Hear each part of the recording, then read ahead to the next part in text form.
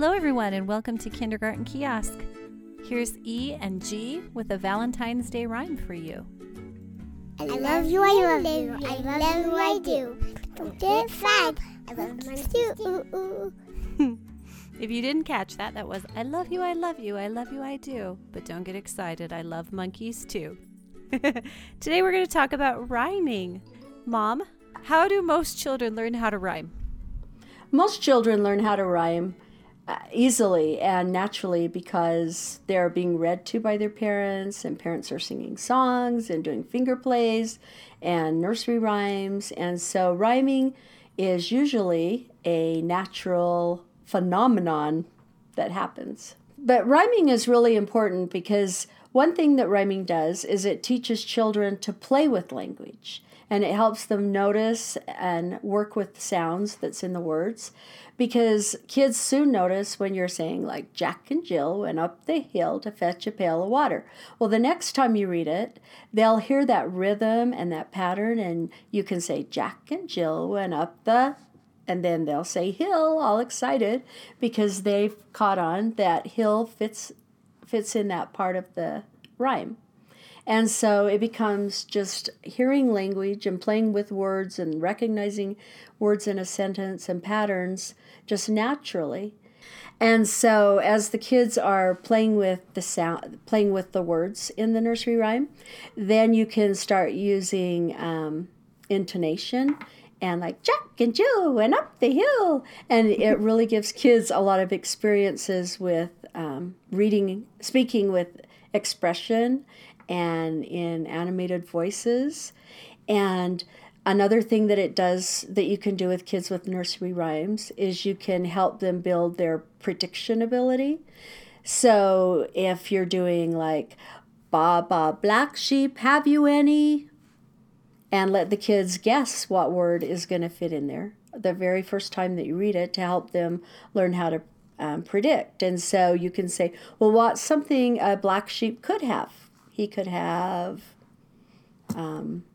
hair or wool, and lead up to wool. So it really helps them with that.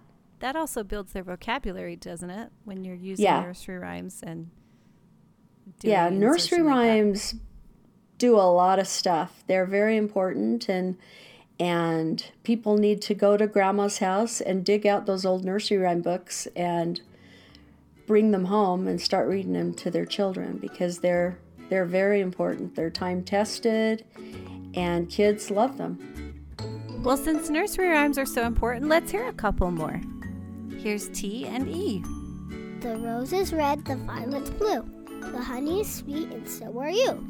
Thou art my love, and I am thine. I drew thee to my Valentine. The lot was cast, and then I drew.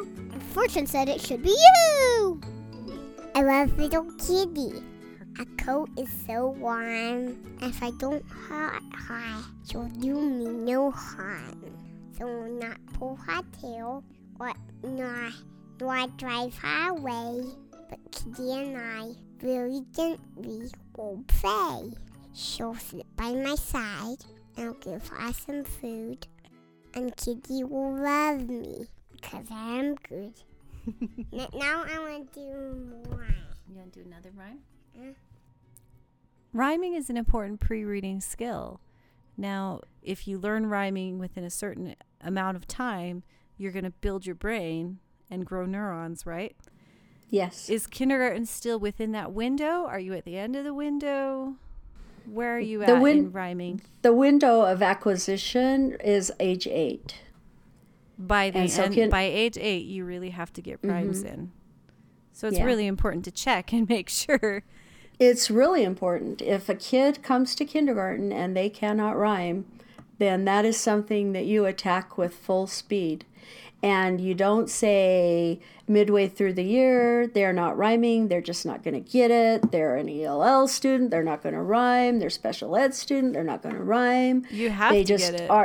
They're not auditory learners, they're not going to rhyme. Those are all things you just cannot say. Your window is closing. Yeah. Your window of acquisition is closing. And yes. So you have to treat it with the urgency of that demands, that the window of time is almost gone, and if you don't catch it now, it's not going to have the same brain benefits later on down the road. Because you could teach somebody how to rhyme by showing them visually, this word is spelled C-A-T, this word is spelled M-A-T, and show them they both end with at, and say that's what a rhyme is, right? Mm-hmm. You could show somebody visually after they're 8, but it's not going to have the same effect on their brain as when they understand it auditorily. Not at all, no. because they're going to have to do a whole different process in their brain to figure out if words rhyme. It would be kind of like routing around your neurological pathway. Right? Yeah, it like really creating some kind of shortcut to get there. Yeah, it wouldn't be natural at all. I've heard a lot of people that just say, because it's difficult, when it's really tough to teach a kid how to rhyme that hasn't had that building level, those building blocks for learning how to rhyme. Well, especially if you're dealing with teaching a second language at the same time. Oh, exactly. I worked with a group today, and I did rhyming, and at the end of the 16 minutes I had that group, I wanted to hit my head on the table 17 times because it was excruciating. It was excruciating because they really don't have any of that experience yet. And even if I say, do these words rhyme? Cat, hat, they are not to that level to even match to them. Recognize the rhyme. Mm-hmm. Yeah, they can't recognize a rhyme. And so it's really easy to give up and say, what does rhyming matter anyway? So what do you do? What do you do for those kids who are... Well, you have to back way up and begin where rhyming acquisition begins, with recognition. And you just start reading a lot of rhyming books and nursery rhymes. So you said they are not to the point where they can recognize a rhyme. So you are. I'm going to get not. It would be exposure. Yeah, right? I'm going to give them a lot of experiences just to hear rhymes. And after I just read a bunch of rhyming stories, maybe the next session I'll start stopping and calling out Jeep, sheep. Hey, they're rhyming words. Those are words that sound the same. So Jeep, you sheep. identify it for them. Yeah, I'll just identify it, and I'll just start pointing out in the story or the nursery rhyme or the poem. I'll just start stopping and telling them rhyming words. One activity I have that's a good early on activity is I read the book Jessie Bear. By Nancy White Carlstrom? Yes, and there's a whole series of Jessie Bear books, and one of them is about food that Jessie Bear likes to eat. And so I've got some little manipulatives of plastic food that I just have in a little bag that I keep in my file cabinet with this game. And so I try to change the book, like Jessie Bear likes peas, and so then we do a bunch of playing rhymes with that. Jessie Bear likes peas. Jessie Bear likes trees. Jessie Bear likes threes. And at this point, I'm still not expecting them to generate anything. I'm just at the awareness stage. I'm just trying to get them to hear language and playing with it and helping them notice how the words are starting to sound the same. And once in a while, they'll catch on and blurt one of those words out, and that's really exciting. Do you ever use kinesthetic movements with your rhymes? Like when you get to the rhyming part of the story or a poem, do you ever have them do an action for the rhyme to tie it to kinesthetic? Well, it's lucky you asked that, because I was going to talk next about look at me. I was going to talk about next what I like to do after Jessie Bear is the song Down by the Bay. And I like to use sign language with it. So down by the bay where the watermelons grow. And so I do bear in sign language, a bear combing his hair and do all kinesthetic movements to it and have the kids stand and we dance it out. And if you don't know the sign, you can look at signingsavvy.com, and Savvy has 2 V's. And that's my favorite website because you can easily see how to do all words in sign language. And adding that kinesthetic movement, that certainly does help build the link to rhyming words. So what's your next step after that? So after that, I get out the rhyming tubs that are just little The Tupperware. Lakeshore. The rhyming Lakeshore. tubs, right? I bought mine from Lakeshore. But you could easily make your own, right? You can easily just get a cottage cheese jar and start collecting little objects that rhyme, like a plastic car and a plastic star and a bee or a little toy bee in a tree. Just go to the dollar store and start buying stuff and collect and sorting them into rhyming tubs. So, and you can even use pictures. Just you could, but print I would picture feel cards. like I would like objects better. Personally. Oh my, yeah, the kids just love objects. It's a little more have- tactile than a picture. Yeah. I have objects for everything, and I've just gathered these objects for years and years and years, and the kids just are years. more engaged. And years. I know I'm old. But they're really engaged. So when I get the rhyming tubs out, they love it. And so I would get out like the Ig family, and maybe I would have a pig. Let me see if this is a good example. No, cut that. So I would get out the Og family box, and I'd pull out the dog and a frog and a log and a cog. And That's an awesome one. I know it's awesome, Speaking but I do of have teaching vocabulary. I do have a Pulling my cog in that. cog. I do have a cog in that. So I will pull them out and I'll lay them on the table. Dog, log, frog, cog. These are all rhyming words. Say them with me. Dog, log, frog, cog. Dog, log, frog, cog. They're all rhyming words. I hold up the dog. Hey, can you tell me a word that rhymes with dog? And I point at the words. I'm pointing Say at the one of objects. these. Yeah, I'm Say one of pointing as these. hard as I can. Tell me a word that rhymes with dog. And they're like, frog. Oh, you're right. Dog and frog rhyme. Excellent. So I lay down the dog and look at the next student and pick up maybe frog. And oh no, I always repeat the words again. Dog, frog, log, cog. Dog, frog, log, cog. Say them with me. Dog, frog, log, cog. Then I'll pick up an object and say to the next student, can you tell me a word that rhymes with frog? Again, making those exaggerated motions, pointing, and then they will tell me one of those. And so we just do it over and over again, and then I let them try to trick each other, but I'm only using 4 objects and 1 rhyming family. And so their answers are correct every time. They're like little mini geniuses, and they feel a lot of success. It gives them some confidence. It gives them a lot of Because you're confidence. scaffolding them, right? You're just not expecting scaffolding. them to pull the rhyme out of thin air. You're giving them some support. Yeah. And so a little intervention session might look like I read them some rhyming stories, we sing a rhyming song, and then I do the rhyming tub activity, and then we'll play a little rhyming game. That might be a whole session. And then the next day I'll do all of that, but I'll do a different rhyming tub. And then the third day, I'll get out both of those rhyming tubs, and then they have to start distinguishing between the sounds of 2 different rhyming word families. And so I just really build it gradually, and it does really take slowly. a lot of time. Because first you're just doing 1 rhyme, and then you're only letting them hear 2 different rhymes, just really gradually. How long do you find it takes before you start to see some improvement? Oh, I'd say at least 3 months for the typical child who has not had rhyming experience prior to kindergarten. And that's every day.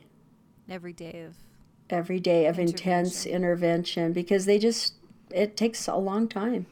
Well, it's actually picking that up in 3 months, what everybody else has been working on since 18 months. That's not bad. That's pretty remarkable, isn't it? That is kind of remarkable. Yeah. Now, the 2 little boys I worked with today that I told you about, we've been in school now, 5, 6 months? They still are At working least. on it. Well, it's almost the 100th day of school, and they are still at that just awareness stage. So you're still working with them. Mm-hmm. But they're developmental learning area. How do I say that? They're I don't know how to say that. well, don't put that in there. But they're working at their developmental level, and they're doing what they're ready for and what is good for them. Which is the most important thing. Yeah. What do you do after you've got them identifying rhymes in different word families? And so after that, you just play a whole bunch of rhyming games of trying to get them to produce rhymes. Produce rhymes is when they just have to name one more thing. So they'll draw a picture card with a game board game, and on the picture card it will be a cat, and I'll say, tell me a word that rhymes with cat. And they'll say bat, hopefully, and that's producing rhyme. And that takes a lot of practice. After you've done all of those initial steps to build them up to it, you need a lot of activities where now you are going to help them give an answer of something that rhymes. And then the next step would be to start doing visual rhyming. And that's with kids who now know their letters and sounds. And that's like taking the word cat and the word bat and showing them the word with the picture, with an object, and saying cat, ka-at. Well, look, if I take off the ka and I put on a ba, it's ba-at. So you cat, tie bat. the rhyming to the spelling. To word families. And the word families. So word families is the next step that I'm moving into right now with my whole group, because most of them, I'd say 80% of my students now have become really good at even generating rhymes, which is being able to say cat, hat, bat, rat, fat, sat. Mm-hmm. And so now we're moving into the visual stage of rhyming, which is word families. My thought while you're talking about these levels is that it wouldn't be that hard to differentiate rhyming, because while you have one kid who is working on discriminating rhymes auditorily, all you have to do is hand the kid at a higher level a piece cards with words on them and have them start matching the words while another kid matches objects, a kid a little higher than that can be writing rhyming words. Yeah, it's very easy to differentiate a rhyming group. I think the key is to tuning in to where that child is developmentally and going down to their level. A lot of times you have the tendency to teach to the middle. And if you teach to the middle, those kids that need all those steps to bring them up to the middle are not going to get them. And consequently, they just keep getting further behind. Well, and the kids who are above the middle aren't getting the challenges that their brains need to grow either. So what are the levels of rhyming, Mom? Well, the first level is awareness, just being aware that words rhyme. Like if the tester says, do these words rhyme? Cat, hat. And the kid will say yes or no. And the next level of rhyming is producing rhyming words. So if I say, tell me a word that rhymes with pig, then the student is able to produce one word that rhymes. And the next level is generating rhymes. And that is, if I say, tell me some words that rhyme with frog, and they will say dog, rog, log, as many as they can.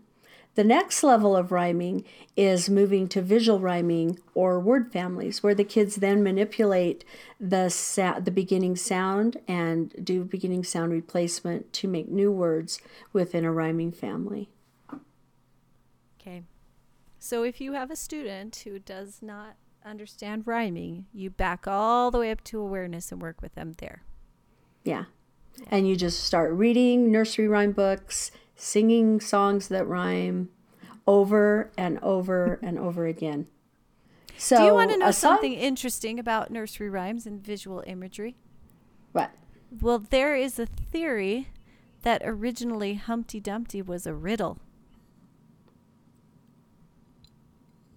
But we don't think of it as a riddle anymore because we always see it illustrated. So, what do you mean it was a riddle? The riddle was what is Humpty Dumpty? Oh, what is he? Yeah. He's an egg. But why do you know that he's an egg? Because I saw his picture. All right, Mom. Thanks so much for telling us about rhyming. You're welcome. Thanks for reading me lots of nursery rhymes when I was a kid. I was kind of a nursery rhyme freak. You still are a nursery rhyme freak. Did you know I have a whole... Do you know I have a shoebox in this closet right here that has about 20 cassette tapes of you singing all the nursery rhymes when you were age 2? No, but I'm not surprised. It's right in that closet. I have them all. Because that's what we did most days, all day long, was saying nursery rhymes and did dances. Ah, the memories. Yep. All right, let's say goodbye. All right. All right. Till next week. Be sure to visit us on our website. What's our website, Mom? kindergartenkiosk.com. We also want to thank bensound.com for our music. Thank you. And we want to apologize to Nancy Stewart for accidentally adding her song to our podcast feed last week. We love you, Nancy Stewart. Please visit her website at nancymusic.com for great early childhood songs. If you enjoyed listening to us, please subscribe to us wherever you listen to podcasts and rate us and review us because that would be very nice of you. Thank you, everybody. Thank you. Bye, Lindsay. Bye, Mom.